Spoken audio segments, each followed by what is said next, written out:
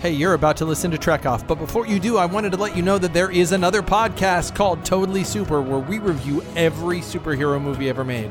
It's me and my buddy Arthur. We go through the Batman movies, the X-Men movies, the Avengers movies, movies like The Crow and Dr. Horrible, and more. So please, while you're listening to this, hop over to wherever you subscribe to podcasts and subscribe to Totally Super.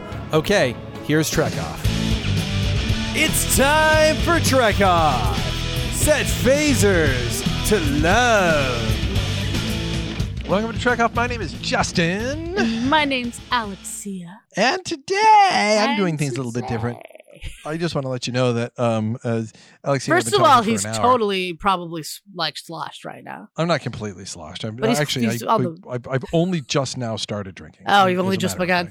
So he is. Yeah, because I pace when I talk. Alexia and I've been talking for an hour at this point, and I pace around my house. So normally I sit at a computer. I have this wonderful setup. It's very professional. It looks like a studio, and I just was not in a place to do it.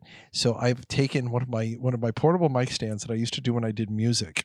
And I have my head like cradled in my bed, like I'm like I have a neck fracture, and like I'm in traction, and so I'm like plopped back in my bed, laying here, sinking into it, with the microphone in my face. So we're hoping that the sound quality is good. And if it's not, it's fine. Fuck it. Yeah, because bitches, this is what you get. That's right, motherfuckers. Yeah. So Justin needs this. Deal with it. Been a while since we've done a little Trek Off been a while. show. So much to talk about in the world of is there? There's a ton. There's a ton. But I feel like I try to like put myself in like, I don't want to find out. I don't want to know. I don't want to be spoilt. I try to hide from it. So I don't know. Well, I mean, there's been some Star Trek stuff, but there's enough other sci-fi stuff that we're going to this is going to be one of those grab bags, but we're going to start on Star Trek. I have a Star Trek story to tell, which is going to be start on Star Trek, guys. What? Yeah. But before we do, oh wait, I'm just kidding. We're not. How was your Trek 4 weeks? Has anything Trekky happened to you in the last 4 weeks? I'm trying to think. Been watching any Star Trek? I actually I have not been watching Star Trek. I've been getting caught up on Orville. Okay, fair enough. And I gotta say, that's my vodka, by the way. You're gonna hear me drink it, guys. You're gonna hear the vodka. It's it's not very professional, but like whatever. That's happening. That's part of the experience tonight, ladies and gentlemen. That's right. It's so that you feel like you're really here. So vodka for when you've had the kids by yourself. That should be their fucking ad campaign. Like, that's a legit ad campaign. Vodka. It makes you love your family more. Just ask all of Russia. Seriously. Vodka. It's like a reason. Tampering with U.S. elections since 1821. No, I'm kidding. I do not want to get political on the show at all. No, don't. But that's fucking funny. I don't care who you are. That's fucking funny. We're not going to go there. We're not going to go there, but that's fucking funny. So I have been watching Orville, and I got to say, the more I watch it, the more it feels like Star Trek. Is there a shedding at this point of the Seth MacFarlane-ish of it? Like, so the things I think will still probably pull you out of it. They make more references. They still call it classic, right? But instead of, like, you know how and this is the thing, like, it was really funny. Me and Mr. A kind of disagreed on this, because he was like, don't get me wrong, I really like this. I really like the Star Trek-y aspects of a lot of the storylines they're doing. He's like, but the fact that they talk that they have sort of this contemporariness to them pulls me out of the Star Trek feel of it. And I'm like, I don't know what the fuck you're talking about. Like, because I don't have that same, like, so basically, instead of, you know how on Next Gen time, like, they would play like old, like, jazz or like Mozart, Bach, Beethoven, like Shakespeare, these would be the classics, right? What they do in Orville for the classics is more stuff that you and I would like stuff like from the 80s or stuff from, like, 50s, 40s film cinema. that kind of stuff, or contemporary to us right now. I remember, and it would be an old episode, but the point that I jumped off and I never jumped back on. In my understanding, I was like four episodes away from the show hitting its stride. But the point when I jumped off that really I checked out was the point that they had. I think they had Snoopy or something on there, and I was like, look, man, Snoopy's good. Like he's good. I like Snoopy a lot, but the idea that Snoopy would be something that you would reference, and also you would reference Star Wars. And there wasn't even a really like one of the things that they would do. So I'll give you an example. Like when Data sat down with all the great minds in that episode of Star Trek: The Next Generation that had like Aristotle and had Stephen Hawking, it occurred to me there were no minds after Stephen Hawking in that game. That game always bothered me. That it would be all the references in that game were being made to things that I knew. And even that bothered me because they were dealing with things from like hundreds of years back. And I always kind of enjoyed the Star Trek trick that they would play, where they would be like, the great minds like Aristotle and Plato and Soraka Vulcan. And they would put in a random not of Earth mind. Yeah, they would be like Leonardo da Vinci, Stephen Hawking, and Gobbledygook. Oh yes, I remember the writings of Gobbledygook. Oh, yes, they were the best. Amazing. But you haven't really. I mean, Shakespeare is fine, but if you haven't read Gobbledygook, you haven't read. So I had a problem with that then, but I was able to kind of like whistle past that. This is like that amplified to the point where like the only references that I ever really heard on the Orville seemed to be references that were within my own lifetime. And I felt like it was like in Quantum Leap where you can only ever time travel within your own lifetime. Yeah. And I had a real problem with the idea that like it felt like the way the show seemed to be going, where it'd be like suddenly everybody on the ship is listening to Warrant because everybody loves cherry pie. And it would be one thing if you did it sort of like tongue-in-cheek Demolition Man style, because I love the way they did that. The Taco Bell was the only restaurant to survive. Like so there's a world. And they were listening to like old commercial jingles. Like, oh, this is my favorite station. There's a world where only Taco Bell survives, or like Ready Player One, where like only the 80s made it because everybody became obsessed with the 80s. But the idea that only Taco Bell survived, and also Burger King survived, and also McDonald's survived, and also no other fast food restaurants survived. And it would feel so specific. Like when I go Snoopy survives, that would be an outlier. Like maybe like Snoopy is barely relevant today. It would be like Bugs Bunny surviving. Well, it would be like Bugs Bunny surviving. Like Bugs Bunny when I was a kid, pretty iconic. Bugs Bunny. Well, Bugs Bunny when I was a kid was everywhere, right? The Looney Tunes had the Looney Tunes Hour. You had Tiny Toons on. You had Space Jam was on. Occasionally you have a Looney Tunes thing before. But I mean, I can't tell you the last. Like, actually, I can tell you. I saw the first Looney Tunes thing with a Wile E. Coyote short. Like 2 weeks ago, which was brilliant, by the way. I wish I could remember what it's called. But it was done in the old style using a little bit of flash animation because it's cheaper, but it felt so much like the original. But that was like the first thing in like 18 years I had heard of Looney Tunes. So if they were to say Looney Tunes survived, I'd be really suspect. Like, wow, Looney Tunes survived, but Mickey Mouse didn't survive? Okay, I mean, maybe. But if like Looney Tunes survived, and also Jem survived, and also G.I. Joe survived, and I was feeling when I was watching the show, like, okay, there's a thing on Robot Chicken that has Vader talking to Luke. When Vader says to Luke, "I am your father," and Luke goes, "No, that's impossible." And Vader goes, "And I built C-3PO." And he goes, "Oh, that's highly improbable." and Yoda was friends with Chewbacca. And Luke is like, "That's really unlikely." I remember that fucking Robot Chicken. It's so good.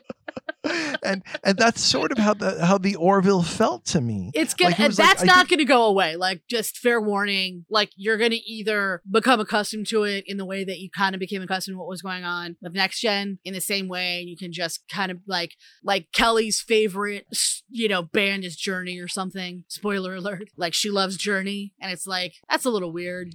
I mean, I don't know if they've told us how far in the future we are. I forget. Yeah, the idea that Journey survives could be an outlier, could be an anomaly. You never know what's going to survive. I don't think Shakespeare had any idea that he'd be around in 500 years. But if you go like Journey survives and also Kansas survives, it'd be like, well, okay, maybe Journey and Kansas, and then you find out Van Halen is also really hot. Like, really? That's right. There's an episode where he's watching like The King and I think.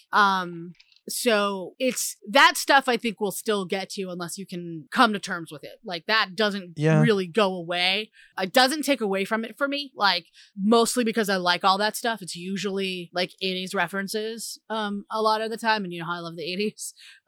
So and they call it the classic band or whatever. But that mostly goes away. The other thing that you'll have a little trouble with that, or maybe you won't, like, is it doesn't bother me in the least. And this was a point of contention with me and Mr. A. Sort of like the way they talk, like they're not always so proper. Which I don't have a problem with that. Part of what I love about it. Like I love that there are people that I can really with that. Actually, yeah, like relate to. So here's why I have no problem with that. As anyone knows who's heard me talk on the show, I consider myself to be a Christian. I self-identify as a Christian. And today, of all things, when I brought my child to church, they were reading out of a translation of the Bible called the New Living Translation of the Bible. And it was really like it sort of shocked my son when they were reading out of the translation, because it was like, and then God said, "Let there be light," and there was light, and God said that was awesome. And then I mean, it wasn't quite awesome, but it was like that. It's a translation from the last like 20 years, where none of the things that it's saying, none of the points that it's saying are different, but it's in this very colloquial language.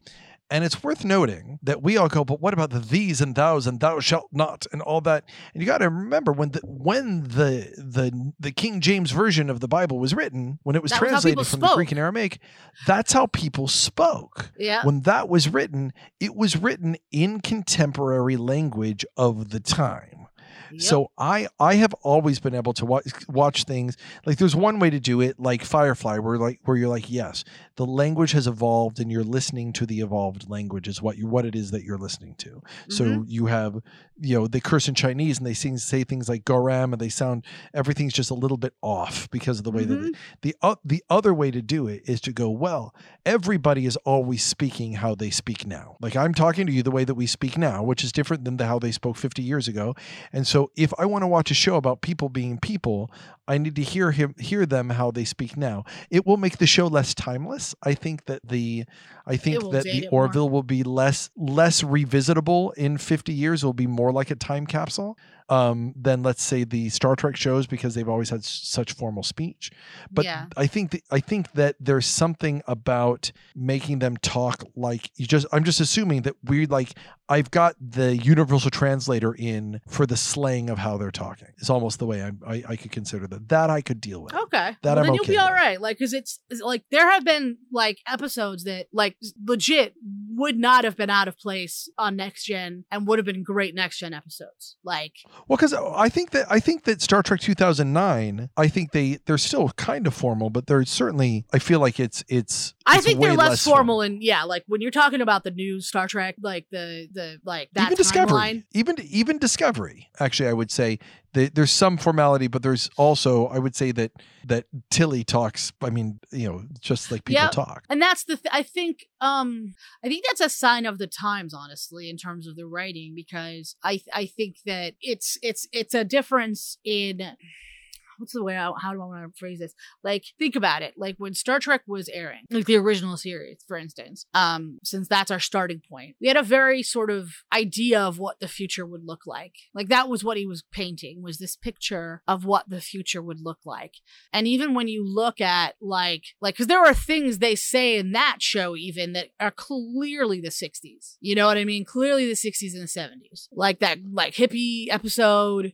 Sure. Like, but on the bridge, they don't talk. Right, but on the bridge, they're very. It's an elevated speech. But yeah, I have a feeling like that was sort of the expectation when they were writing sci-fi at the time. I feel like that was kind of prevalent, not just with Star Trek, but with sci-fi of that time. And I think that we sort of if you were to watch arrived at Twilight sci-fi. Zone, you might have the same experience. I'm sorry? If you were to watch Twilight Zone, you might have the same experience. Yeah, exactly. And I feel like what we saw happen, like when the future arrived, we aren't talking that much different than we were 100 years ago, like turn of the century, like a little bit, but not a lot. And certainly in the way that like technology has jumped forward, say in like the last 50 years, there's even less difference in the way that we speak. Yeah, I do think that one thing, it's really interesting. Like, I wish I could jump 400 years in the future and see how this happens. I do think that technology and the way that people talk on TV and stuff like that, I think that one of the reasons we feel like I don't feel like the 90s were all that different from today. It's weird for me to think that 1990 is almost 30 years ago. Agreed. That's what I'm saying. And I think one of the reasons is that you have like TV and movies, we all sort of experience the same thing. So you have some evolution of the language, but that's really just the language evolving to incorporate the changes in the lifestyle. So you can say things like, I'll text you, I'll Google something, I'll blah, blah, blah. Sure. Blah, blah. Yep. But not think the base sort of language. Like that hasn't changed in a long time. Like people still say awesome, right? Like awesome has been around for quite some time.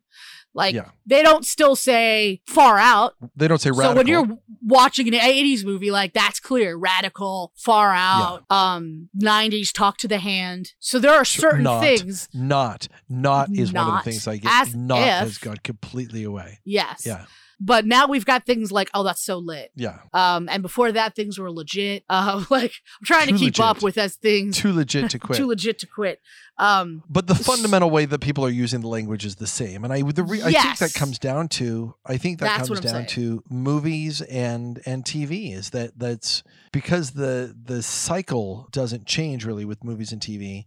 I think that you start at about the 60s, and I think that once you get into the sitcoms of the 60s and the way the sitcoms stuck around in the 60s and 70s, I think you could watch Bewitched today and go like, it doesn't seem that weird. I think it's right around that era where you go, they still sort of talk the same, and we're coming up on 80 years since Bewitched. Mm-hmm. That's what I'm saying.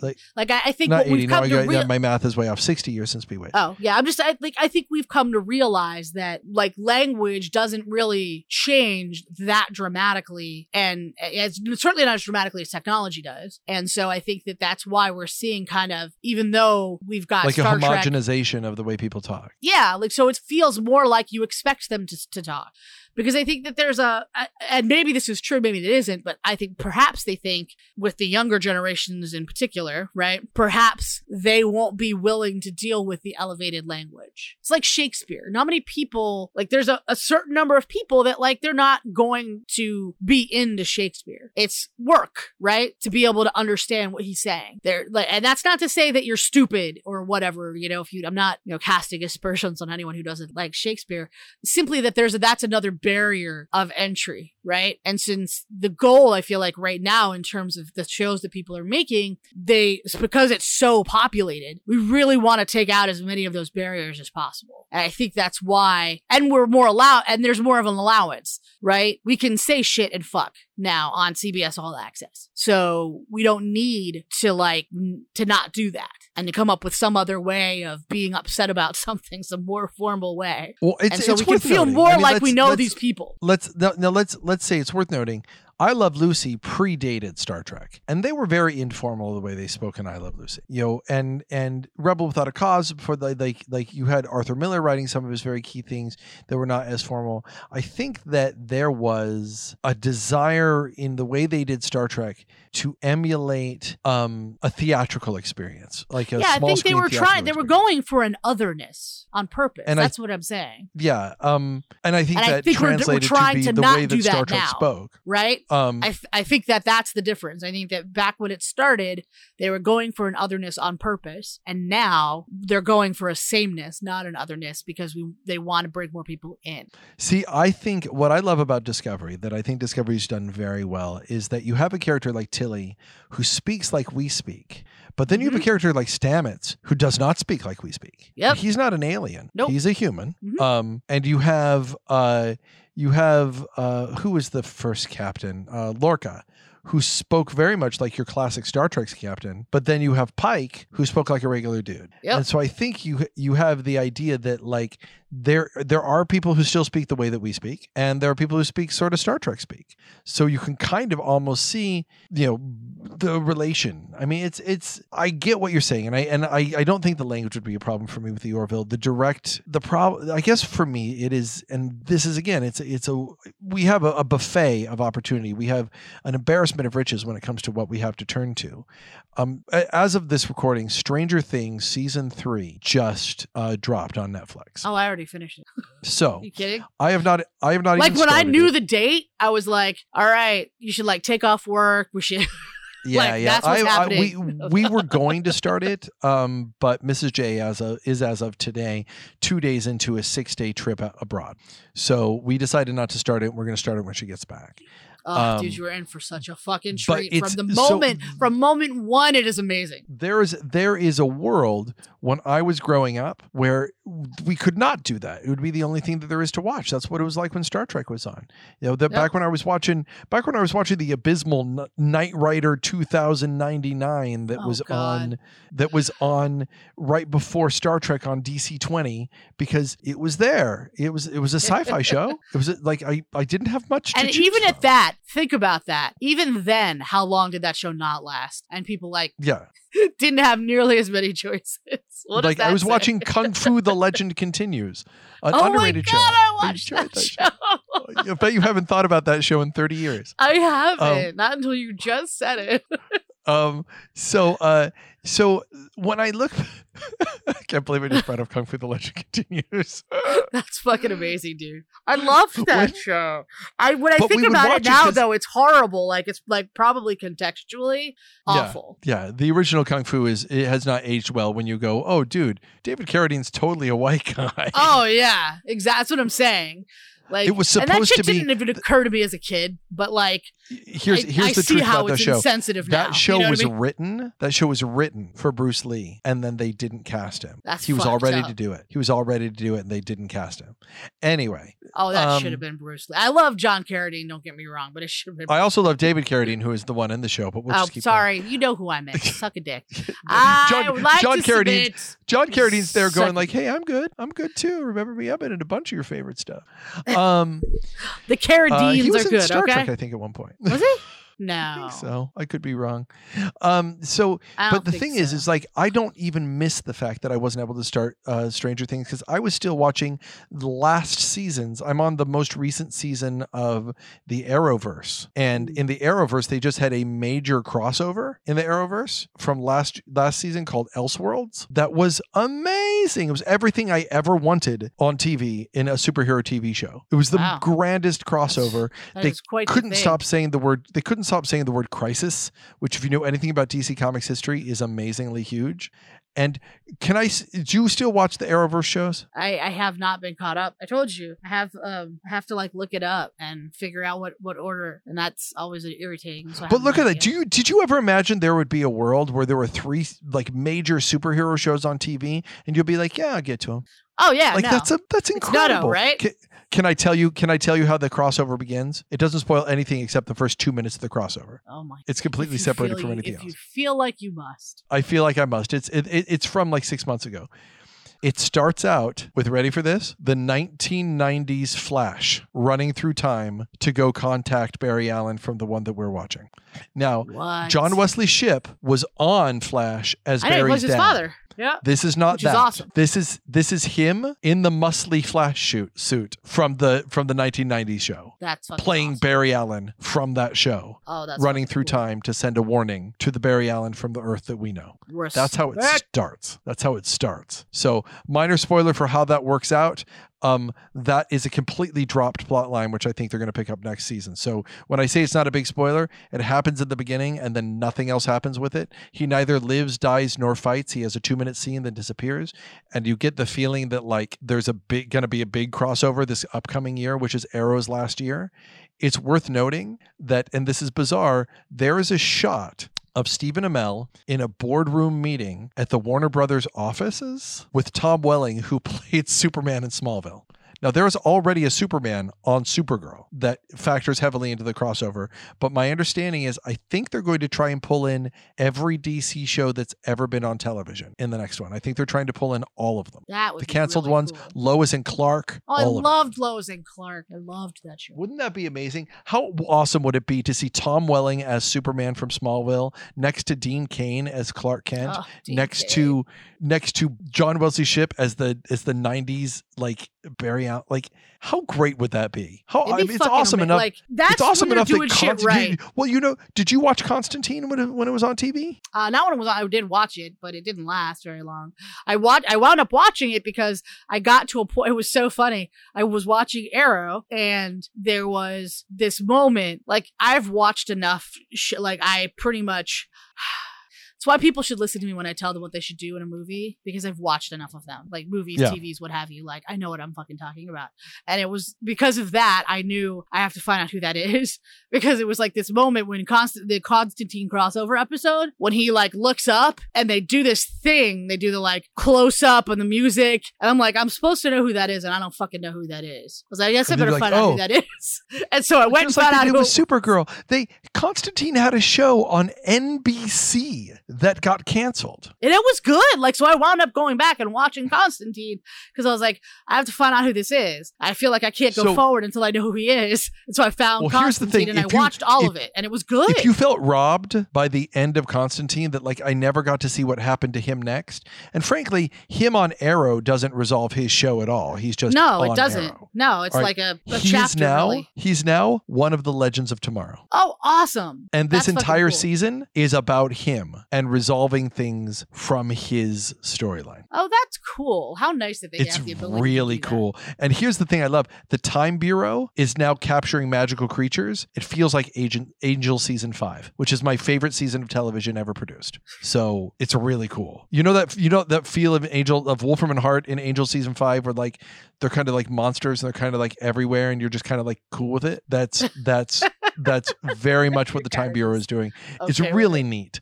It's the show is bonkers. It's really dumb. It's beyond dumb. It knows it's dumb. Like I kid you not, the last episode I watched was called Legends of Meow Meow. Stop it. Because one of the legends gets turned into a cat at the beginning, Oh, dear. and it's called Legends of Meow Meow. There has been an episode where the entire cast gets turned into puppets. Lest you think that Angel getting turned into puppet was okay, now it's the entire cast of the Legends of Tomorrow being puppets and singing songs. It's Wow. awesome, and it's so fun. It's off the rails. It knows it is, and it's having so much fun. It's a great show. Anyway, what my point is, like when it comes to the Orville, when it comes to Stranger Things, stuff like that, the idea that Stranger Things could drop, and I'm like, I'll get to it. I have not watched Jessica Jones. It's dropped, and it's not for lack of Yeah. wanting to. It was just like, do I watch Jessica Jones? Well, the crossover from last season's going on. I'm 4 episodes behind on Agents of S.H.I.E.L.D. And when Discovery was on, as I was watching that, I caught up on all of Game of Thrones when that was happening. So like, you can watch Game of Thrones now. I can? You can. The show is Oh, over. because it's done. Yeah. The Yeah, show it's is not the over. pay for fucking The HBO, show and is I'm not doing over. And George R. R. Martin has said, hey, where the book stopped and the show continues, I'm doing something else. So the show, like characters are dead in the show who are alive in the books, alive in the show who are dead in the books. And he's come straight out and said, yeah, that's the ending they did was great, which nobody else agreed with. Yeah, I heard somebody mention that it sucked. But here's the some late deal night with that. TV. Even then, if I can touch on Game of Thrones really quickly, yes, there is a dip in quality on Game of Thrones. But fucking there's dragons and magic and battles and stuff explodes. And like, dude, in 1995, that would have been the greatest show ever. The worst episodes of Game of Thrones. So like when I say that we have an embarrassment of riches in front of us, I'm Yeah. talking about a world where Jessica Jones is out and I haven't gotten to it and I want to. I never watched season 2 of Iron Fist, and there'd be a world where that would be the most amazing. I don't think that Iron Fist, for instance, is any worse than that 1990s Flash show. And believe me, I've gone back and tried to watch it. Guess what? It sucks. It's not good. It's not. good. But at the time, I would never miss it. I would never miss it in a million years. I watched every episode of that show. And we live in a world now where I can go, well, Iron Fist does not live up. Thank you very much. Yeah. And Jessica Jones, True. I really want to watch Jessica Jones, but I'm too busy watching an episode with 1990s Flash crossing over with Superman, Supergirl, Arrow, Flash. All of these people are on here. And eventually I'll get to Agents of S.H.I.E.L.D., which is a spinoff of, by the way, the 23 movie long Marvel epic that's going on as I wait for new Star Wars. Like there's so much to watch that I can't get to it. It's very so true.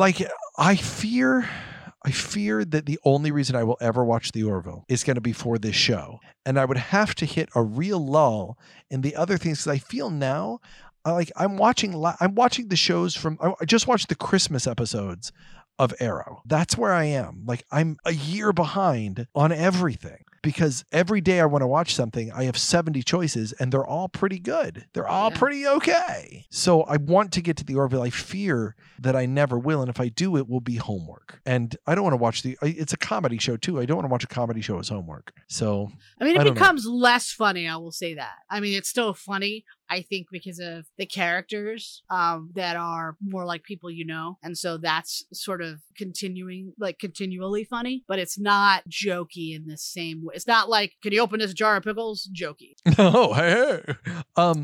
Maybe I could.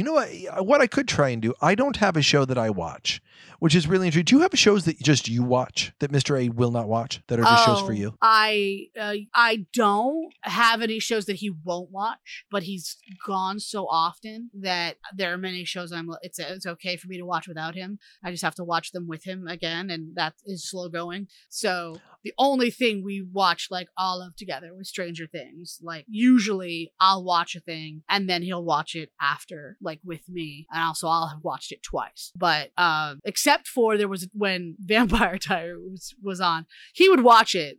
If I was watching it, he didn't need to be caught up. He didn't need to, you know what I mean? He did not care for that show because that show was terrible. I watched that show for one reason and one reason only. And so Boone from that Lost? show was, yes. But he would Boom just from be Lost. Boom from Lost. Don't forget, it would just basically, if I have a metal was song that I'm going to write about it. I was I have to finish. I'm sorry. He's all right, just get me caught up. Who's dead? Who's alive? How ridiculous has it gotten? I take 5 minutes just to tell him the ridiculous crap that is that show. And that would be it. And he'd just watch it with me, and that's fine. But yeah, that was definitely a show I was watching on my own because he had no desire to watch that tray, which I totally get. Yeah. No, Boone from Lost, which is actually Norwegian for please don't check your wife's search history, because guess what? Damon. He is so fucking sexy. I guess. He's always going to be Boone from Lost for me. I would just drop a plane on him. See, at least my husband can acknowledge that is a beautiful man. That is a good looking dude. Well, here's the thing. Mrs. J has asserted as she was watching the show that she was not attracted to the actor Ian de Quissant or whatever his name is. It was not the actor. She said it was the character. If I were to watch, she said if I were to watch Lost right now, I would not be attracted to Boone. I agree. Yeah, him and Lost did not do Damon. it for me. It's him as Damon that does it for me. Weird. So I don't have that. Mrs. J has plenty of shows that she watches without me. The Good Girl, not The Good Girl, The Good Place, is one that she loves. That's the one she's on now. But there's been a bunch. She's on she's watching the one right now with Lily Tomlin and with Grace and Frankie. It's so good too. Yeah, she loves that too. I can't watch a fictional show without her. I don't have one. I'll listen to plenty of podcasts, and I listen to a ton of podcasts.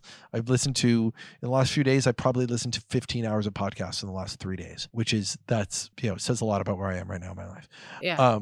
If I turn on the TV, I'll put on a documentary. And I've watched a bunch of documentaries without her, but I have a hard time. So maybe, I know that she's not interested in The Orville at all. She burned out on it. So is it available? Is it on it's all of it's on Hulu. It's on Hulu? Yeah, all of it's on Hulu.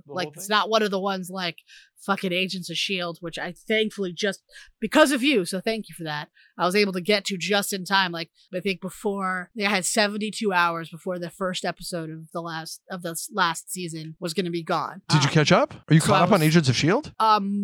Mostly caught up, I think. I don't know if they've had episodes. Have you watched this season? Yeah, no, I've watched this season. I just Isn't it good now? I mean, I feel like it's kind of always been good. Yeah, okay. First of all, you hated Daisy back when Daisy was always Sky. hated her. I have always Do you like her hated better her. Yes, she's definitely gotten better. I will agree. Hers is probably the biggest arc of finally not totally sucking. But what is with every season they gotta fucking change her hair? Like, what is that about? Like, come on. You know what's interesting? I felt like now this we've got to season give her she looked like a lot we'll give her different. this long hair and we'll kind of put we'll put a little purple in it down here so she looks edgy because they're in space right now. I felt like this season she so looks stupid. totally different. I don't know if she like lost a lot of weight or It's the hair. They always. It's change not her just the hair. It's every not just the hair. You know, it's interesting. She wrote at one point, this is an interesting point to talk about. She wrote at one point about how there's a way they do makeup to make Asian characters look less Asian. Huh. And that you know, because she's an Asian woman. And Really? or at least partially Asian. And they did things to make her less so in the show. And I think that she, she has sort of stepped out. I wish I had the article to reference right here now, but she stepped out and said that that's a problem that she has had, and maybe she has insisted that, like, yeah, hey, stop doing that. Which is awesome. I think that I will say this hands down that I'm trying to think of another romantic relationship that hits me as hard in the entire Marvel Cinematic Universe as Fitz and Simmons from Agents of S.H.I.E.L.D. They're my people for sure. And that's why I'm a little frustrated. Like the constant, like, can you just let those poor people be at fucking peace already? Like, come I know, but on, you can't. man. I mean, that's the show, though. That's the like. No, fuck that shit. Yeah, if one of them dies, I would probably turn on the show if they are fully denied their happy ending. The last episode of the show needs to be them going off into the sunset together. It fucking better. It fucking better. I don't mind them struggling and I don't mind them hurting, but they had better get to a positive destination and they had better get there together. If they pull a Xander and Anya on me, spoiler alert, I'm going to be really fucking pissed off. Because they need to end up together. Yeah. So are you watching this season? So are you acceptable. watching that? But you've watched this season of Agents of S.H.I.E.L.D. then? Have you seen Avengers Endgame yet? No. Have you seen Infinity War at least yet? No. What are you doing to me? So I do it on purpose just to fuck with Still you. can't talk about it. Infinity War. It's right there. It's on Netflix. No, I own it. I'm looking at it. I just haven't watched it. All right. Well, we'll get to eventually. I will try to make a concerted effort. I have to watch Ant-Man and the Wasp first is the thing. So it's like a whole journey. Hey, if you want to hear me talk about Avengers Infinity War for 4 episodes, tune into the Totally Super podcast, where we review every superhero movie ever made. In the meantime, But I will say that the one episode this past season that I think was probably my favorite was Fear and Loathing in wherever it was. Yeah, that was amazing. They were so adorable when they were. I don't think it's the air. Guys, if you're not watching, here's the thing. I totally get that the first half of season 1, maybe all of season 1 of Agents of S.H.I.E.L.D. was hard. I get it that you guys probably watched it and tuned out. I understand that. If you understand that season 2 of Agents of S.H.I.E.L.D. begins with the Hydra turn from Captain America, the Winter Soldier, and where the show goes from that moment forward, it is just up and up and up and up and up. The show remains consistently great. Has the best version of Ghost Rider you're ever going to see. Definitely. The Ghost Rider in the show is amazing. And wasn't that a lovely when he's like, you keep staring at me like that, my head's gonna set on fire. Yeah, it was such a great callback moment. It's so good. I really suggest it for all of you who are wondering whether or not you should see it. I give it a high recommend. You have to get through the first season, but what good show didn't have a rough first season? Buffy, Next Gen, DS9. Yeah, tons of shows. I mean, there are tons of shows now that don't. Discovery had a rougher first season. It's worth most the shows investment. need to find their feet, man. Come on. Most shows with a great first season, go downhill after that. There is no season of Lost as good as the first season of Lost, and there are plenty of other shows where the first season's awesome. I'm looking at you, Heroes. The rest of the show just goes off the rails. I had a Star Trek experience, in point of fact, in the last few weeks, I went to go see Star Trek First Contact at the Smithsonian. And what I realized when I went in there is, of course, I'm seeing it in a room full of Star Trek fans. Because of course I am. Who else goes to the Smithsonian on the weekend to go see a Star Trek film? Now, it is... The first thing, just like I think all of you should watch Agents of S.H.I.E.L.D., I also think all of you should move to the Washington, D.C. area, because then you could go to the Smithsonian. Isn't that shitty of me? Isn't that fucked up? Like I know, like they're like someone's like listening to us in Ohio, going, "Really, dude, you're an asshole. Cut it out. You're such a dick. Don't say that shit. Guys, just go move to DC. It's fine. It's good. It's fine. Justin told us we should. Could I sound more elitist than saying yes? You should. I went to the Smithsonian Institution to the DC area. I think everyone should go there. So they go to the Smithsonian Institution, where here's the great thing about going to see a movie at the Warner Brothers Theater at the Smithsonian Institution for American History, which is the museum that it's in. On the bottom floor where the theater is, I'm not kidding you. I'm not kidding. A fucking 1989 Batmobile is just right there. It's just right there. It's one of my favorite Batmobiles. It's the best, and it's just right there. You walk in, you're like, "Oh, hi, Batmobile. Oh, good to see you, Batmobile. Oh, nice to see you. Oh, how good. are we today?" then you turn the corner, and it's got the cowl and a batarang from the George Clooney Batman, and it's got Linda Carter's Wonder Woman outfit next to a bunch of classic comic books up on the wall. Oh, and Wolverine's claws in a comic book retrospective thing. They're playing all the movies from the 90s. I know that Batman's 89, but they're doing no, I'm sorry. They're doing all the movies from the 90s, which is why they're doing Star Trek 6, 7, 8, and 9, right? So they're doing Star Trek 6 and Generations, and then they did First Contact and Insurrection, because those were the 90s Star Trek movies, but it was part of a whole big long thing. Next is the Keanu Renaissance, where they're going to be doing Speed, Bill and Ted, and John Wick is what they're doing there. They're not doing the Matrix? They're not. And I'm TF. wondering why. And it's in the Warner Brothers Theater, and I wonder why they're not. I wonder if that is clearly the best Keanu Reeves ever. Unless they already did like a sci-fi retrospective, they're always doing a retrospective there. So either move to DC or get yourself a Smithsonian. If you're out there somewhere, Get yourself. you can get a Smithsonian. Just go for to yourself. your local town hall and say, what we would like is a Smithsonian with an IMAX theater. Get on that. So we went to go see it. It was about half. I mean, full. it truly is cool that we have the ability to do that. When people say to me like, "Hey, I want to go see a movie in IMAX," and then they talk about like some regular theater, I'm like, "That's not IMAX. No. You don't understand. You have not been in the Airbus theater at the I'm going to go to IMAX. I'm going to go to a 26-story fucking screen. I'm going to go to real IMAX. Man, that IMAX is so not IMAX. The I should be lowercase, like it's from the iPhone. No. It's an Emax. It's an Emax is what it is. Like, it's extra. I get it. It's not the same as a regular size screen. It's not even that extra anymore. IMAX. Like I went to go see a theater.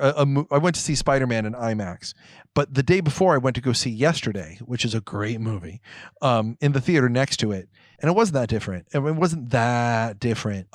So yeah. Anyway, so I went to go see it. The theater was about half full. It was cool to see people, nobody in costume, but a lot of people in Star Trek shirts. I, in fact, was wearing my black Star Trek shirt. It was just a black T-shirt, but it has a Starfleet insignia, which is kind of cool, kind of subtle. A lot of people in disco shirts, actually shirts that just say disco, which made me very happy. And we saw Star Trek First Contact. The first thing that struck me, they showed it on film. Oh, that's so cool. It was really cool. Had all the age spots and stuff, but for part of the film, they didn't line up the projector right. And I got to see, so the fact they didn't line up right meant that the bottom half of the screen was a part of the film that you're never intended to see on the very bottom. And I saw, and really struck me, I saw the little like cut line every time they did an edit between one person and the other. And it occurred to me, oh, this was cut on film. This was not edited in a computer. This was actually cut on film. So I'm actually seeing the scissor line. Sorry, the scissor line for when the film is actually cut, when it's actually edited. That's actually what I'm looking at every time they cut, Riker, Troy, Riker, Troy, Riker, Troy. As they're cutting back and forth, I'm seeing this little like white squiggle at the bottom every time they're cutting between them. And I'm like, oh, that's the actual edit line from when the editor cut the film. And I was mesmerized by that for a while. I found it entrancing. I'm glad my son, who was with me, who had seen the movie, who's a big Star Trek fan, my older son, was with me, but he appreciated like the humor in it. Can I tell you how tickled he was when Picard goes up to the Phoenix in Star Trek First Contact? Of course, that's Zefram Cochrane's ship, the first warp ship, puts his hand on it, and Data goes, "Why are you doing that, sir?" And he goes, "It's more real to me. I got to see it hundreds of times when I was a boy in the Smithsonian."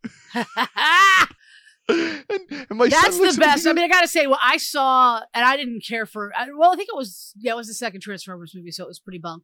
But they had scenes at the Udvarhazy. Yeah. And so I gotta say, like, there was something very cool about watching it in IMAX and seeing and having reference to the place where I'm like literally sitting. Yeah, that was so neat. I was watching a movie where they're talking about seeing things, but it's in the future, talking about things in the Smithsonian which have not yet been placed in the Smithsonian. But totally would be, right? So, so here's the thing. Here's the thing, because Picard says, "But I never got close enough to touch it," and that's so true about the Smithsonian. I know. Every time, like, you're not allowed to touch the things. It's either in the box. It's either in the box, or it's just far enough away that you can't quite get to it. Can't quite get it. And they don't want you to touch that stuff. You know you'd get kicked out right away.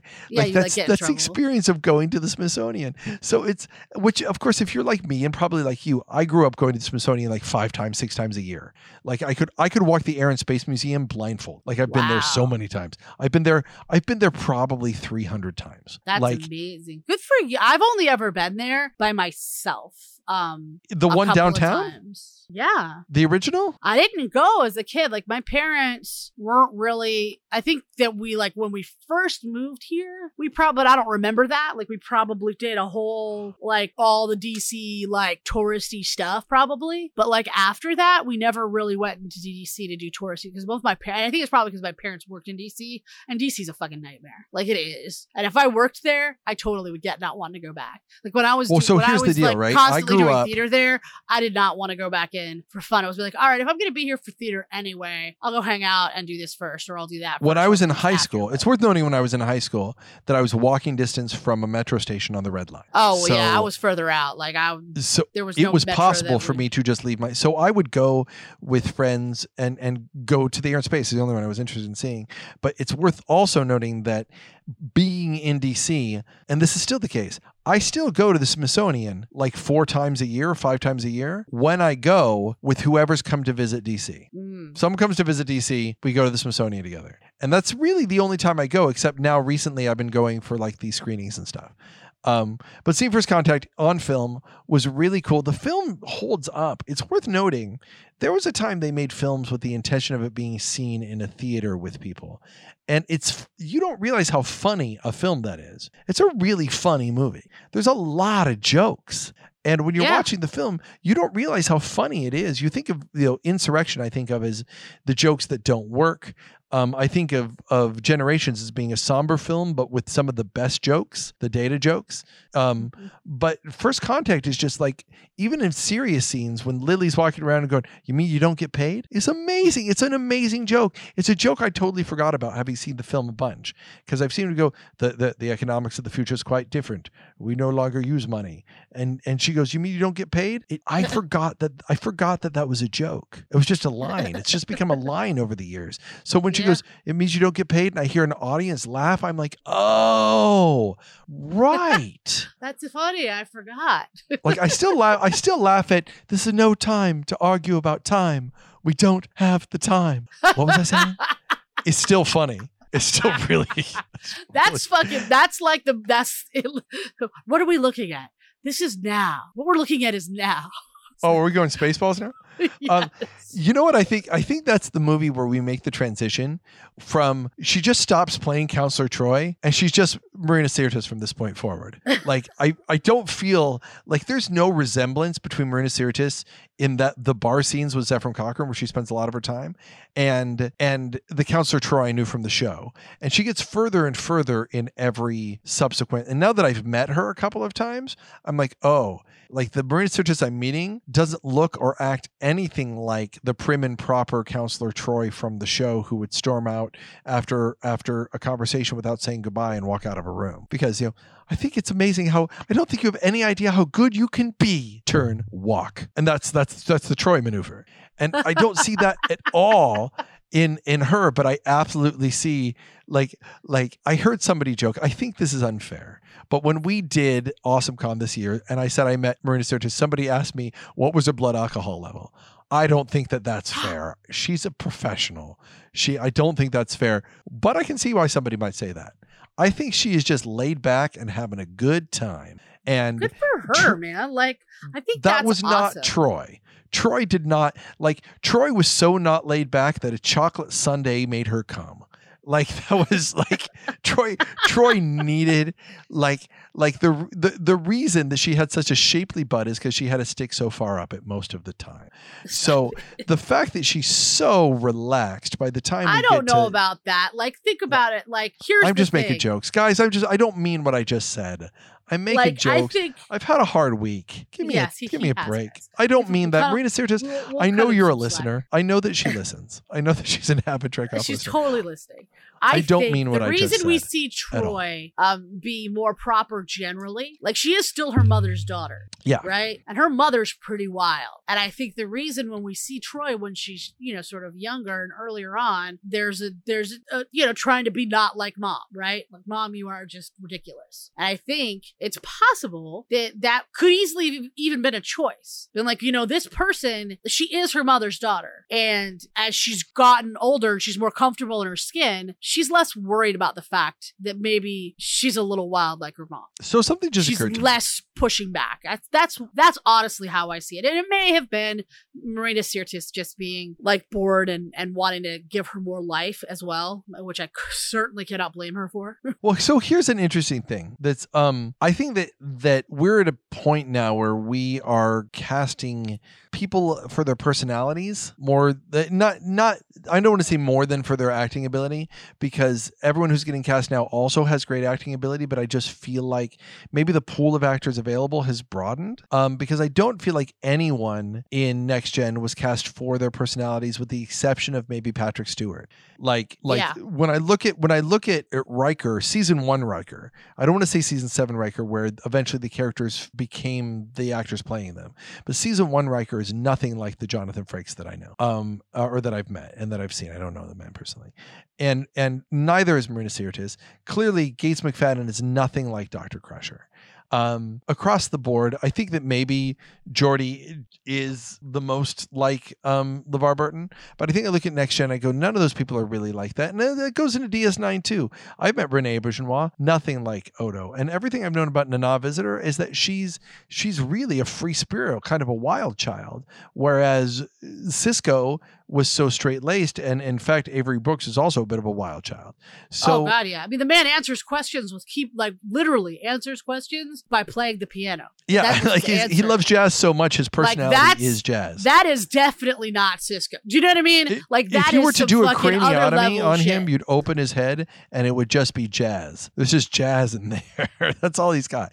So it's so surreal to watch. You know what I mean? Like when you're actually, I think the man's a genius. I think the man is probably. Oh, I absolutely don't disagree with you at all. He's operating on a different plane than the rest. Definitely, like that's what I'm saying. Like, just seeing poor Kirk trying to get what would be a normal answer out of the man, and he plays this little tune. And what's so weird is if you were open to it, if you try not to go, well, there he didn't say anything, and you just listen, you feel his answer. I'm just saying, I know that sounds bizarre. You got to feel it. You got to feel his answers, okay? So I guess what my question is. So this suddenly occurred to me.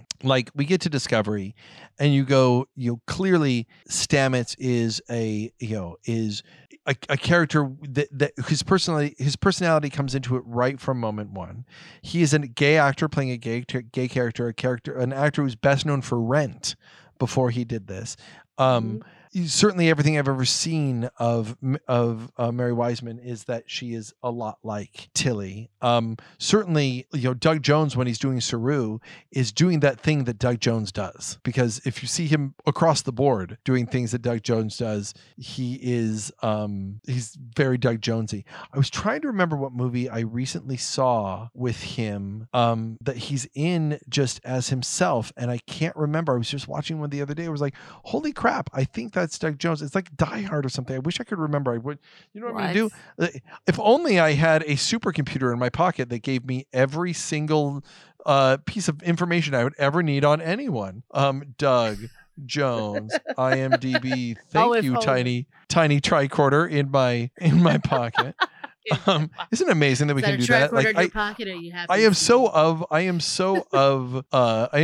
of my youth that I kind of forget that he's in Batman Returns as the thin clown in Batman Returns. He's right there, and I saw him and I was like, I think that's Doug Jones. I think that's Doug Jones slipping away there before he did any of the things that we really knew him for. The first time I ever really clued into. Oh, he's also Pencilhead in Mystery Men. But the first time I ever clued into him was, of course, as the Gentleman in Buffy the Vampire Slayer. It was a terrifying performance. Oh, God. Yes. I guess my point is like everyone brings what they bring to it. Michelle Yeoh brings her Michelle Yeoh-ness to it. So my question is, I love her Michelle Yeoh. Here's something I'm going to ask you. Can we right now, for fun, let us recast Star Trek: The Next Generation? And I'm going to take it a step further. I want you to go with characters that are, if possible, unless there's a character that just must be in this role, I would like to say, can we cast characters that are people of color in the roles of Star Trek: The Next Generation occasionally when we're going through? Because it's worth noting that Marina Sirtis she's English, but she's of Middle Eastern descent. And they didn't let her go with that, at all. It's hard to imagine that Majel Barrett is her mother. Her father, even Julian Bashir, they had the one episode, his name's Bashir, and they had the one episode where his parents showed up, and clearly they're British Indian. But with the exception of that moment, that's not a part of who he is anymore. And they shied away. So I'm wondering, who would you cast if we had to cast right now? Say, hey, you have 15 minutes to cast the remake of Star Trek: The Next Generation. Who embodies the characters of these people now, today? Who do you cast in these roles? Star Trek: The Next Generation. No, you don't do it. I'm sorry. You know how I don't feel do about it? That shit. You can't do it? You don't do it. You know how I feel about that shit. It's wrong. It's wrong to do? Yes. Are there personalities that embody these people, though? No. I can certainly say, if you waited 10 years, I think that Daniel Craig as Jean-Luc Picard really works for me. But you need 10 years. I think he needs 10 years. Even with 10 years, he doesn't have... Christian Bale? He doesn't have the regality. Christian Bale does. I see Christian Bale. But I don't see him as Picard. You're talking again. You're saying these people who just sort of already are the character as whoever they are. And I don't know that exists. I'm trying to think. Picard's the hardest. I think Picard's the hardest because Picard is the one who seems the most like Patrick Stewart, right? I mean, I think that he's the hardest. Very, and he's very Patrick Stewart of then, because we know the sort of, he's spoken. Who he is now. He's been very. It's weird seeing him as Picard now because I know him as the guy in the lobster suit. Right? It's hard to go back from that. Well, that just goes to show you, and he wasn't a young man when people who talk about, I think it was 47. To kind of go back to the whole fucking. Have you seen the picture of him with hair? The screen test he did with hair? No. Oh yeah, they gave him a wig. It's out there. No. You can find it. I'm so glad they did not go with that.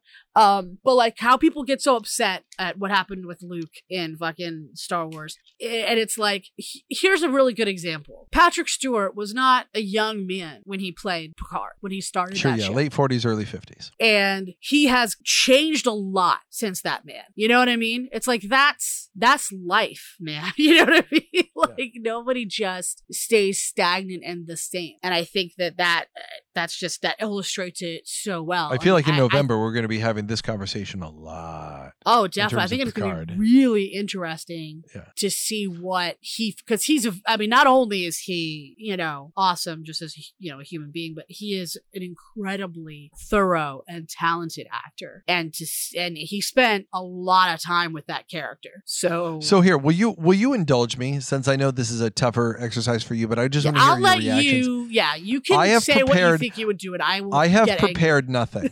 I have prepared absolutely nothing. As I said at the beginning of this show, I am in a weird emotional state recording the show. So that being said, if you're forcing me to, who is the most regal British actor we have in his 40s and 50s today? Because I feel like we have young guys. I feel like we've got like your Daniel Radcliffe's. And even your Tom Hollands who are coming up and stuff. Benedict Cumberbatch? Yeah. Yeah. He doesn't have the regal face, but I guess we got used to the Picard face and the bald head. We had to get used to that. And I think that, I think Cumberbatch I think he can pull off the standing if that's what you mean. He's a bit young. Yeah, I think Cumberbatch is the way to go. Okay, I can tell you who is Riker though. And I defy you to argue that this wouldn't work. Oh my. Paul Rudd. Paul Rudd. I Commander adore Riker. Paul Rudd, but no. Not season 1 Riker, like season 4 Riker, just jumping right into trombone Riker. Like jumping into trombone Riker. Trombone Riker. Like hopping right in. I know he doesn't quite have the sex appeal, but boy, is he laid back.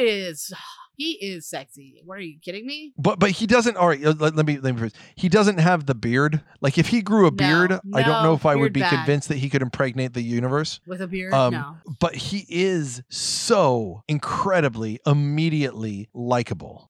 Definitely. Paul Rudd he's definitely likable. I will grant you that. Now here's the thing: is he too much of a likable loser? Because that's kind of what he is. No, loser is not the word I would. He is too much of a likable goofball. Yeah, I think he's too funny. I got to say this about Jonathan Frakes, who has done very good work here and there, but he gives one terrible line reading in Star Trek First Contact that always bothered me, and on the big screen it's even worse.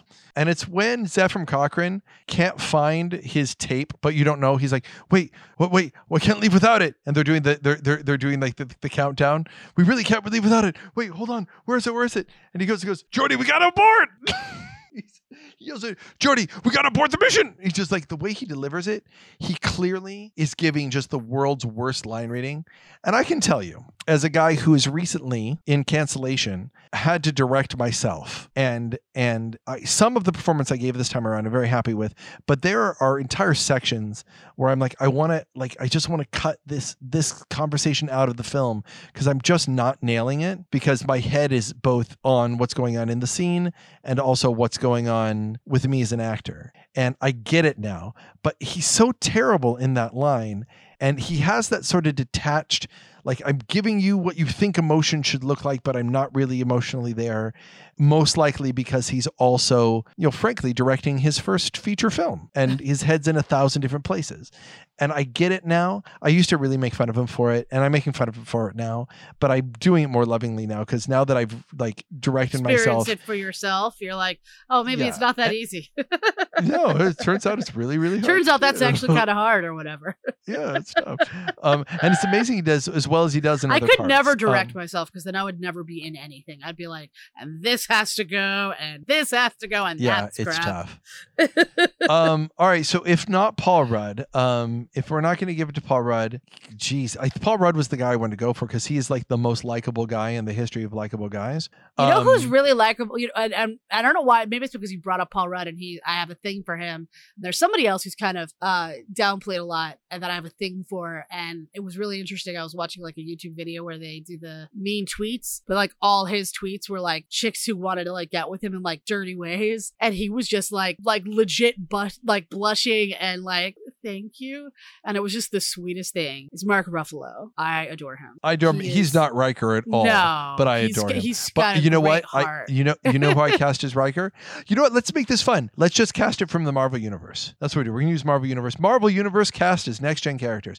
You know who's a great Riker, who is both likable, funny, but has that serious edge to him that Riker has to have sometime? Loki. Anthony Mackie, the Falcon. Oh. He's got all of it. He's funny. He commands. He's sexy. And he also, but he has that kind of military edge to him. He's able to pull that off that Riker has to do sometimes. He'd be a great season 1 Riker. But I've also seen him sort of be funny with Cap.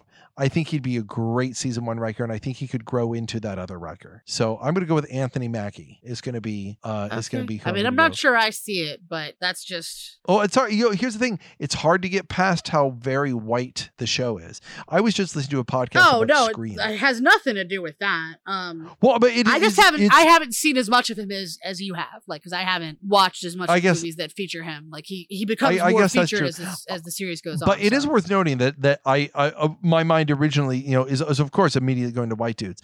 I was just listening to a podcast about the movie Scream, about how it's a great I'll give it a shout. It's a podcast called The Rewatchables. It's a good show. You should listen to it. But they were talking about Screams, and they asked the question. They said it was recorded in 2017, the episode I was just listening to. And they said, now 2017, the part of Scream that ages the worst is that there isn't a single person of color with a line in the movie. And that's one thing that wouldn't play today. That you would just have like 0 leading cast members who are people of color in the movie. And I think that's super fair, to a super fair criticism that and somebody asked, do you think that was a deliberate criticism of the time of the types horror of movies? Yeah, I mean, possibly. But the fact that it's not called out at all tells me that that's not part of the satire. It's just the fact that that's what they were doing. Anyway, Anthony Mackie's my go-to. If I go to Data, it's really interesting to see, because could Paul Rudd be Data? Do you think Paul Rudd could pull off Data? He's too silly. But here's the thing, Data can be silly. Yeah, here's the thing though. What did you say? You said people who just like fit, and it's like that's just not a fit. Yeah, you're right. We need someone who just brings a Data-ness to who brings an android. You need someone who is Paul Bettany, because he's already played an android. That's the only we've ever seen him do. It's kind of the only thing. You know what I mean? Like that's not the only thing we've ever seen him do, but like because he's been he was hysterical in what was it? At Heath Ledger and We Will Rock You, and it was a period piece. And First Night? Yes. No, not he was First hysterical Night. in that movie. Yeah, whatever that movie was. Yeah, I never saw that. Oh, he's so funny in that movie. So he can do the humor. And he clearly has played an android. So, I mean, I don't know. Oh, you know what? Hold on. Mark Ruffalo. No. Oh, you don't think so? He's super smart. He is. Seems super. He's got a sweetness and he's got a good heart. He does have a sweetness and an innate like lovability about him that even if he was playing unemotional, so to speak, there would be that emotion that shines through somehow. Like, I guess I could see that. You need to get someone who immediately brings forth Heart of Gold. Like anyone can do the Data part. Anyone can do the I'm a robot that has no emotion. Anyone can do that. You need someone who brings forth the feeling of having a heart of gold. I am going to do, I know this is going to seem like sort of out there, but go with me on this. He might be too old now, but I think Tobey Maguire, as much as I hate him because of after seeing Molly's Game, I was just like, when I found out, have you seen Molly's Game? No. Yeah. Well, it's I've read bad things about the dude, but I think that Tobey Maguire immediately makes me think that he's got a heart of gold when he's playing his roles. And he's a little bit emotionally detached. He's emotionally detached, but I absolutely believe his heart. So I could go to Maguire. I could also see a Mark Ruffalo. Data's hard. Okay, let's go. Let's jump right into Worf. Who strikes you as the thing about Worf that you have to deal with is that Worf is a goofball. Worf is a comedy. Like what he is a point of comedy, but he is not comedic himself. No, he is, but he's often the comedy mule. He has to pull off the drama, he has to pull off the aggression, but he's the comedy mule. Oftentimes, it falls to him to say the funny fish out of water line. And now permission to clean up the bridge. Like it just everyone kind of rolls their eyes at Worf. But when it comes time for him to step up, Worf is an idiot except for the Worf episodes where he's awesome. Does that make sense? He's no good in any episode that's not a Worf-centric episode, but in a Worf-centric episode, he's a sage, brilliant And he's incredible at everything. He's a Superman in the Worf-centric episodes, but in every other episode, his point is to make a suggestion that nobody would ever take. So so you're saying just the Marvel universe? That's unfortunate because there's I don't know if you've ever if you've watched any of Into the Badlands. It's a phenomenal show. You have to know what you're in for. Like it's like watching a painting sometimes. It's that beautiful. Yeah, you've mentioned it a few times. But this past season that I finished, there's an actor that plays like a religious zealot, like a messiah type character, and he is absolutely riveting. And he's a big dude. Like he's a big fucking scary looking kind of a dude. But he's got like that quiet, reserved kind of anger. Like he's not and the way he can just convey rage, like he's about to explode. Like he's fucking brilliant. I think his name's like, it's a great name too. It's like Babou, like Babou. Oh, I can't remember his last name now because I'm always like, that's such a great name. I wonder if that's how you say it. I don't know, but he is riveting, and he'd be a cool Worf. Like I think he would knock it. Like just like pull up a picture of him, like look up Into the Badlands, and like he plays Pilgrim, and just look at him, and you'll see what I'm saying. Like I think in his headshot he's like smiling and he looks all nice and happy. What about hold on? What about Dave Bautista? What about Drax? No, I've only ever seen him be Drax, though. Drax is really dumb. Like, and I love that about him. And he's lovable in that way. But that's the only thing I've ever seen him do. I'm sure he can do not that. But you were saying he's plenty of movies where he plays your generic action dude too. Okay, if not Drax, Worf is tough, but I'm going to stick with this. All right, if not Drax, what about here's an interesting choice. What about Black Panther's the woman who's like in charge of all the women warriors in Wakanda? Oh, she's fucking badass. I love her. But could she be befuddled and a little bit dumb? I think she's too smart. She's too smart. She's got the heroic part of Warp. I could see her being an amazing Klingon. We're not only doing like skin gender blind, swap, but gender just blind. Personality. Who immediately says first season Worf. If we're going for, she'd be great first season Worf. I don't think that she would end up becoming the comedy mule, though. I don't think that she could pull it off. I think she could be unintentionally funny, but not for having bad ideas. I think it would be a different kind of unintentionally funny. Then I got to go with Dave Bautista because I think that I've seen him pull off. Keep in mind, we've seen him pull off dumb, but I've also seen him pull off serious. Like I think there's a weird world where you could cast that guy as Data as well. Like I think he's got the chops. Oh, I mean, I thought we weren't talking chops at all. Like you were saying, like they kind of. Yeah, you're right. My criteria was that we were just going to pull in. If we wanted to make something that was gender and skin color blind, casting for Next Gen today, for what we feel those characters are. I'm an idiot. No, Zoe Saldana. Specifically, what she brings to Gamora. Pretty much what she is Gamora. It would be Worf. Yeah, pretty much. Like slightly dumber than Gamora in the non-Worf episodes, and slightly smarter than Gamora in the Worf episodes. And she's absolutely pulling it off. She's practically that already. Yeah. When she gets upset about the devil music when he tries to kiss her, and it's cute and funny. There's a world where she can pull off both of those things. So Saldana is Worf, which is amazing. Crusher's tough. You know what's tough to me about Crusher? I feel like she is, when I say eventually I feel like she's just Gates McFadden. Crusher never had anything to do. She's such a blank slate. They did not give her enough to do, that poor woman. She's got a lot of details. I can tell you a lot about Crusher. I can tell you about her background. I can tell you that she dances, she directs theater, she's into archaeology, she had a thing with the captain, she's got a dead ex-husband, she's a mother. I can tell you more about her. I can tell you shit about Geordi. I can't tell you anything about Geordi. But there's nothing sort of fundamentally. Except that he has trouble with the ladies. That's the only thing we can tell you about Geordi. There's nothing crushery about her. She's just kind of there. Which is such a waste of Gates McFadden, by the way. By the way, who is this vibrant personality and who is a decent actress. When she's called on to do things, she does them. I mean, she'll have sex with a candle any day of the week. Stop it. Who pulls off sexy MILF at the same time as being able to be super genius and at the same time able to be sort of a parental figure to everyone on the ship when necessary. Who possibly steps in that role? I mean, there's a case to be made for Gwyneth Paltrow as Pepper Potts, but not Gwyneth Paltrow. I'm thinking specifically Pepper Potts right now. Yes. I that could work. Yep. In that Pepper Potts is a little bit bland. She's capable but bland. I'm hoping that given 2 seconds of thought that we can do slightly better than Pepper Potts. It's certainly not Black Widow. Certainly not Captain Marvel. I haven't seen Captain Marvel. Have you seen Spider-Man: Homecoming? Is that the one with Tom Holland? Keaton? Yeah, you have? I think so. It was the first new one, right? Yeah, it's the only one other than the one that's in theaters. Yes. So you have? Then I'm going to make a case for Marissa Tomei.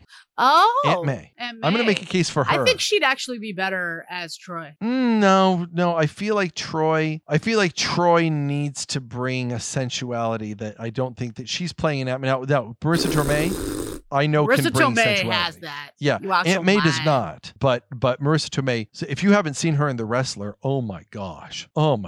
There's so many things Marissa Tomei. But here's the thing. Intrinsically got that. So here's the thing. Do you believe that she's smart? Do you believe that she's capable? Do you believe that she's motherly, but is also the MILF? And I think she's all 4 of those things. Yeah, but whereas if you use her as who do you use as Troy then? Well, I mean, if ultimately we have to cast Marissa Tomei in both parts, we can. But I want to stay at I think Crusher Pepper Potts is better as Crusher, and she's better as Troy. That's just my. I think that Marissa Tomei elevates Crusher. I think she has the innate Crusherness, but she elevates it. I think she's more Crusher than Crusher. I thought we went over that. In the same way that I feel like Cumberbatch. I feel like Cumberbatch is more Picard than Picard. In this way, I feel like she's more Crusher than Crusher. I think this would be like the Star Trek 2009, where William Shatner is Kirk, but Chris Pine is more Kirk than Kirk, especially in the first one, where he's just like, Kirk is like, I love women, and Chris Pine is like, a woman walks by, he's like, hey ladies. Like, he's more Kirk than Kirk ever was. He's like Kirk on coke. He's Cork. So who could be Troy? Who pulls off Troy? I think that if she weren't already Worf, I think you can make a case for Zoe Saldana pulling off Troy as well. I think that I think you could make a case for Black Widow, although I don't think she has. Fucking made me barf in my mouth. No. Or what about Scarlett Johansson? No. Not Black Widow. Not at all. Are you not a ScarJo fan? I hate her. You hate her? Did you like her Match Point? Huh? Did you like her Match Point or Lost in Translation? Here's the thing. I acknowledge that she's beautiful and talented. Like, she's those things, but she said something, I've told you this. She said a thing in an article that, like, it's already hard enough. Women already have body issues. And I was like, you have a responsibility, particularly as a female, as a popular female in Hollywood, to like lift up your fellow woman. And she said something I felt was not that. I have never liked her since. So I will ask you to find it in your heart to forgive her, because A, people who write articles can often cherry pick pieces of sentences and put them together to mean things they didn't originally mean.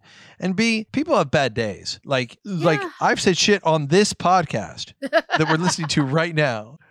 That's true. I mean, it'd be hard. It's difficult. It made such an impact on me. I think if I ever met her and she turned out to be cool, that would be different. It's a lot harder when that's kind of all you have to go on. Yeah. Do you know what I mean? So I have a case to make for Troy. No way is she Troy. Like, regardless of my issues with ScarJo. So I have a case to make for Troy. She is not. I have a case to make for Troy then. Empathetic. Ready? Liv Tyler as Troy. Lest we forget that Liv Tyler plays Betty in the original Incredible Hulk. What do you think? We get like Liv Tyler's in the mix. Totally, I love her. Yeah, as Troy. That's the case I want to make. Oh, that of definitely all the Marvel works. women. Yeah, I had no idea that she counts in this. Then yeah, we forget that. I thought you were going to try to argue for Black Widow. I'm like, Edward Norton was the Incredible Hulk. We forget that entire movie. But in point of fact, if you watch Avengers Endgame, you have John Hurt as General Ross from that first movie. Is still That's in not the first Marvel one. universe. That's actually the second one, by the by. Well, yeah. Yeah, that's not when I say the first one, I mean the first Incredible Hulk movie in the MCU, not the Eric Bana one. So that means we can't use Jennifer Connelly. That's unfortunate. Jennifer Connelly would be good, although I think Jennifer Connelly doesn't bring the not necessarily for Troy. I just like Jennifer Connelly. Jennifer Connelly would be a great Crusher, but she's not MCU. So I'm going to go for Liv Tyler. We go for Liv Tyler there. Are we happy with that? I'll support Liv. Yeah. Can I make a really weird choice actually as a runner up? I want to go back to who's Black Panther's sister? What's the name of that actress? The super smart one. Oh, I've only seen that. The one who does the robotics. Yeah, she's awesome. But I don't. She know is her name. not like Marina Sirtis at all. But I think there's a version of Troy where she's the empath and the counselor on the ship who can sense everybody's thoughts, who likes the chocolate. That whole I think there's a totally different. I think she makes a better choice for Geordi, honestly. Holy shit, you're right. She's Geordi. Oh my gosh, is she Geordi? Yeah. Yeah. No, hands down, she's Geordi. Absolutely. And she's unlucky in love, and yeah, she is absolutely Geordi. Yeah, poor thing is Geordi. Oh, I feel bad for her now. I know. So are we? I mean, we're just gonna say Tom Holland is Wesley Crusher, right? Wait, Tom Holland. Oh, Spider-Man is everything that Wesley Crusher is, and then improves on Wesley Crusher in every measurable way. I suppose. I mean, he's the only one in the right age range, honestly. So. Yeah, I mean, it's either him or the kid from Iron Man 3. Right? Those are the choices you got. No, it's the kid from Iron Man 3, obviously. Duh. I love that kid. The kid was great. Kid was also an engineer. Let's not forget. The kid was also an engineer. Stop. But no, I'm going to go with Tom Holland. So there, we've just recast all of this. I guess so. You're welcome. I accepted it. That's what everybody was asking for. Everyone's clamoring for the Marvel Cinematic Universe recast of Star Trek: The Next Generation. Everybody. It's the thing they didn't know they wanted. Been knocking down the doors. This is this has been the weirdest it's all over episode Twitter. Of Trek so sometimes I take our long episodes and I separate them out into two. I'm not going to do that this time. That's not what I'm going to do. Because it's just too weird. Yeah. This is its own. I don't know if I'm going to do the episode in the bed anymore because I'm just I'm super relaxed and I'm having a ton of fun. There's no organization. Guys, listen, you've been my therapy. Fuck I want to say this to you Trek Off listeners who've made it to the end. All 6 of you. Yes. I see our downloads. We get a few hundred episodes, a few hundred downloads. You more than you're only.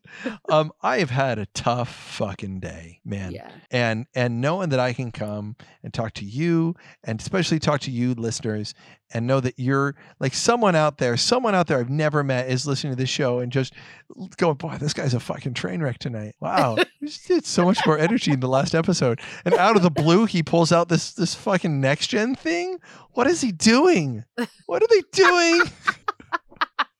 But here's the thing: if you guys wanted normal, you wouldn't be listening to us anyway. So yeah, you 5 or 6 people, whoever you are. You know what I love? We love every that episode of Trek Off is somebody's us. first episode of Trek Off. Just think about that. Hey, if you enjoyed this show. If you enjoyed this show, you can certainly go back and listen to the hundreds of hours of Trek Off that is out there. I have something to plug. I wish I had plugged it at the beginning. There is a trailer out now for the new movie that I'm making, Cancellation. Yes, it's good. You should so check it out. if you have not seen the trailer, go to search Cancellation, the motion picture, on Facebook and check out the brand new trailer because it's awesome. And I think you'll dig it. It's weird. It's a cool movie. And certainly listen to Totally Super Podcast if you want to hear us talk about Avengers until finally one day you watch it and you and I can talk about it too. We'll be 80. So I finally watched both. I think I watched Avengers, but it's not. I can't do any more voices because I feel like I don't want to make fun of old people. Old people are awesome now, and they don't I'm getting sound there. like that either. I know, but when I was younger, they did. When I was 20, that's what all old people. They all sounded like Dana Carvey doing Grumpy Old Man. My day, we didn't have any of these fancy roller coasters. No, we just went up to the top of a cliff and we threw ourselves off and we fell down. And when we hit, our head exploded and we're laying there. We're covered in our own blood and our head is exploding. We don't have any head anymore. And we go, oh no, I don't have a head anymore. But that's the way it was and we liked it. We loved it. Oh my god. Copyright 1989 Dana Carvey. God, I love Dana Carvey. God, he's so good. Actually, he does that character in Secret Life of Pets too. He's a voice of a dog, and he's just Oh doing yes, grumpy and old he's man. fucking perfect. And seriously though, also, what's funny that you bring up Dana Carvey is because I was just talking to Mr. A the other night. I forget where, for whatever reason, Wayne's World came up, and I was like, you know what I would totally watch is a Wayne's World with those two, like right now, like to see what the fuck ever happened to Wayne and Garth. You know what's fucked up is that Wayne's World came out like 27 years ago. Right? That's not okay. I know. That's not okay. That's not fine. It's just not cool. But look, we're almost getting that. We're not getting Wayne and Garth, but I kid you not, right now, Google Bill and Ted, because there are shots now from the set of Bill and Ted Face the Music. Oh, that's awesome. There are shots now from the set, and it looks awesome. It looks like Ted became a suburban dad, which I love. Nice. And it looks like Bill is still like in like he's wearing, Bill's like still wearing what looks like Bill clothes, but Ted's like wearing like a polo shirt. And I'm like, I totally get the plot. I'm like, oh, so Bill became like nothing and Ted became a suburban dad. And it shows them, the shot that they have is they have Bill is like heated and Ted looks like kind of pissed off and bored. And the two of them are walking out of the phone booth and Ted's in like a suburban dad outfit and Bill's like dressed like that. And I totally get the plot. I'm like, oh, Bill goes to Ted and says, hey, Ted, we got to do this thing. Ted's like, no, I've got my life figured out. I don't need you anymore. Bill's like, you do. We need to go on this adventure through time. And they're going into the phone booth and going on an adventure through time. I want that movie. I want that movie like right now. Yeah. I want that movie like right now. And Ted is like resistant to it. And then at the end, he embraces it and they write the song that saves humanity. The movie writes itself. I love it. I do too. Like, I love it. And of fucking course, awesome. See, so would no Wayne's World also be awesome? I'm just saying. Well, that's what I'm saying. And then later this year, like in like a month when Comic-Con happens, they're going to release the first trailer for Jay and Silent Bob Reboot. Nice. So we're getting fun. that. Have you heard about this? No. Did you know they're doing this? I think maybe you mentioned it once before, but I'll mention it again because I love talking about this. You have, I assume, you've seen Jay and Silent Bob Strike Back. Obviously, yes. Yeah. Can you tell me the plot of Jay and Silent Bob? Can you tell me the plot of Jay and Silent Bob Strike Back? They go to stop the movie from being made. Yeah, they go to stop the movie from being made. Now, Kevin Smith has grown as a filmmaker. He's had a heart attack. He almost died. He's a podcaster. It's been 20 years since Jay and Silent Bob Strike Back. So he's grown as a filmmaker.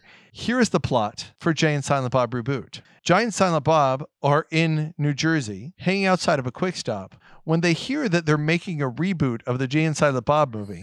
So they travel to Hollywood to stop it from being made. Oh my God. That is just... It is, in fact, a reboot of Jay and Silent Bob Strike Back. Amazing. But with Kevin Smith and Jason Mewes still playing Jay and Silent Bob.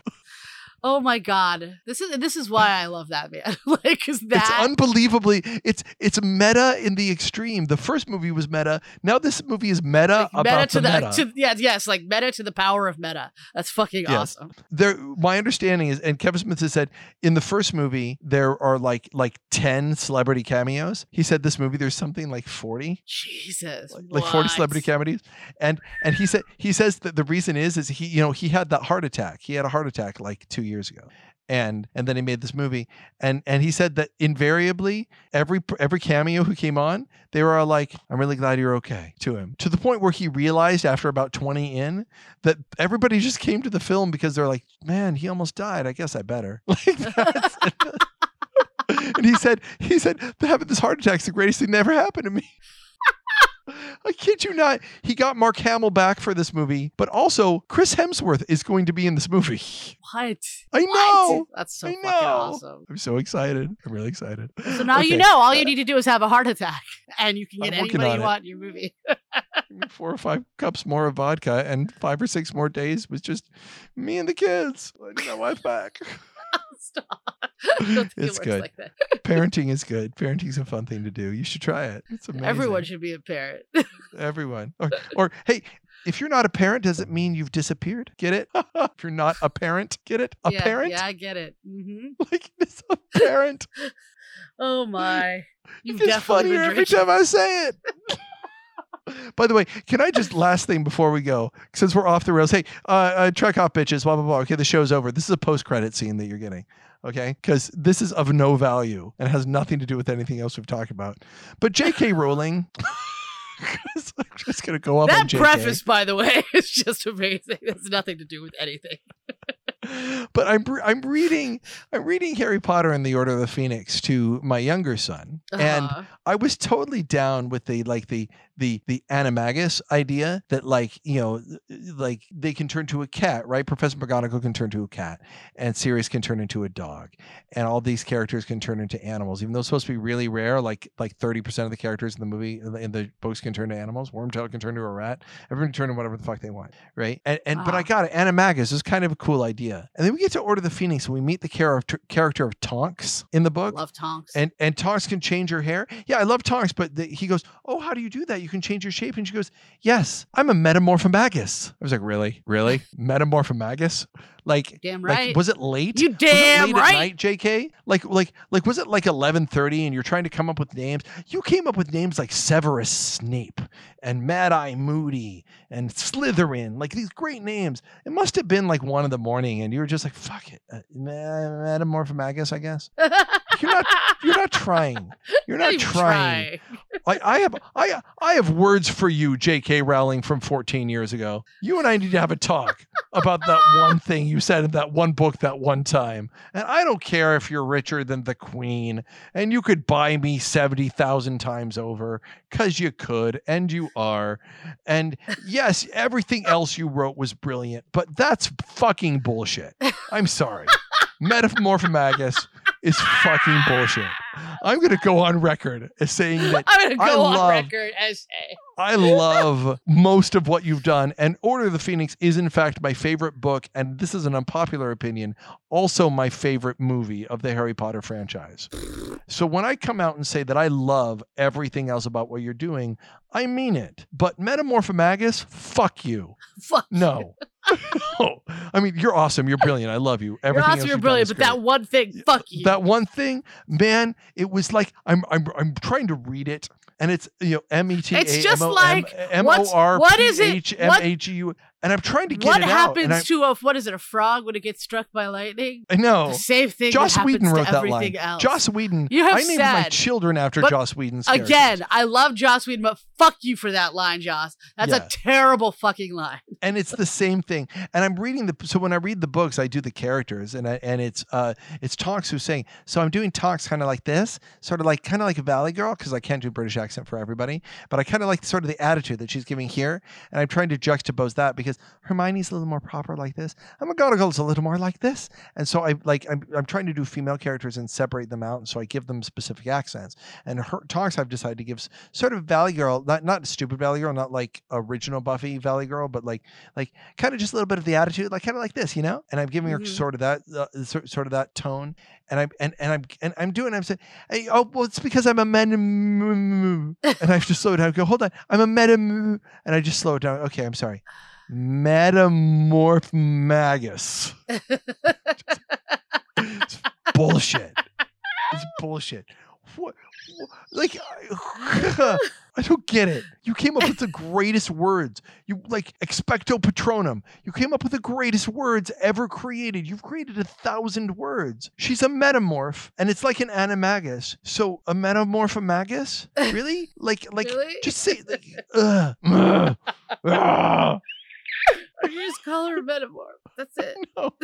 Yeah. Or a metamagus. That works better. Think that rolls off the tongue. Metamagus. Or a morphomagus. A morphomagus. That works. A metamorphomagus? Really? Really? It's like I'm trying to do it in character, and it's like somebody has shot in my mouth. It's just. Now you know how poor Halle Berry felt, okay? Yeah, I know. I've blamed Halle Berry for years for that line, and I should have just blamed her for her atrocious accent, which disappears fast.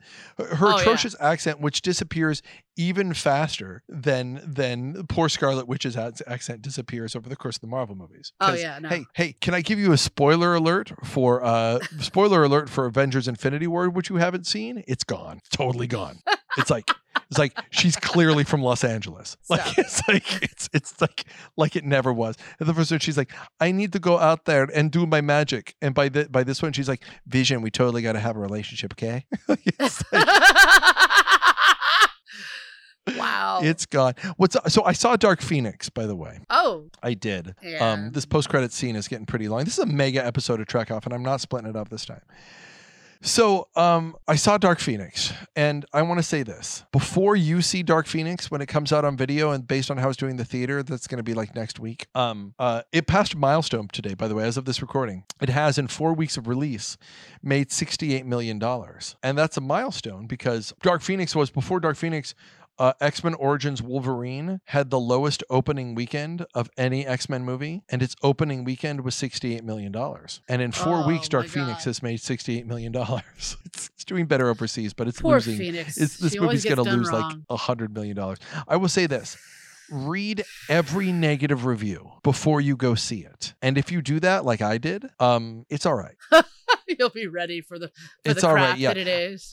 That's the thing. There's something about, like, when you watch it, I watch it and I go, this movie, it's about as good as X-Men 1. It's about that good. And X-Men 1, try and watch it today, doesn't hold up that well. Like, try and watch that first X-Men. You're like, oh boy, yikes. Like, this is a film full of problems, terrible effects, and the plot doesn't make any sense, and bad performances, like, and like even bad, like, sound editing choices, like when Senator Kelly looks at Toad and they just add him going blah.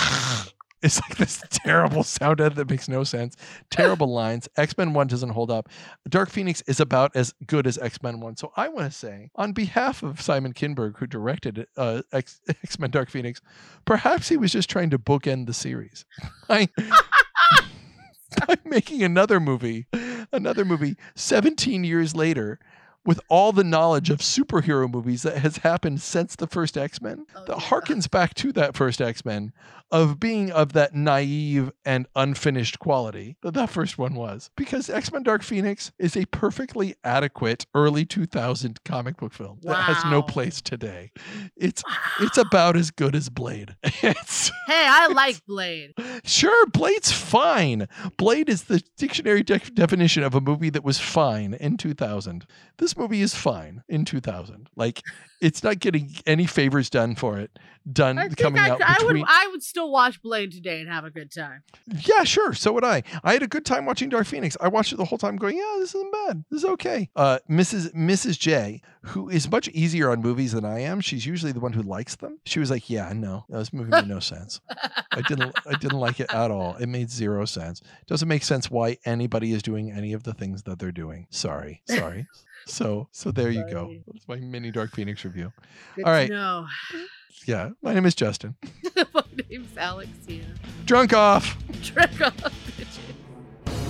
Just one more reminder before you go to Totally Super on wherever you subscribe to podcasts. Whatever you're listening to this on, search for Totally Super and hear me and Arthur review every superhero movie ever made. It's an awesome show. I think you'll love it. Okay, thanks for listening.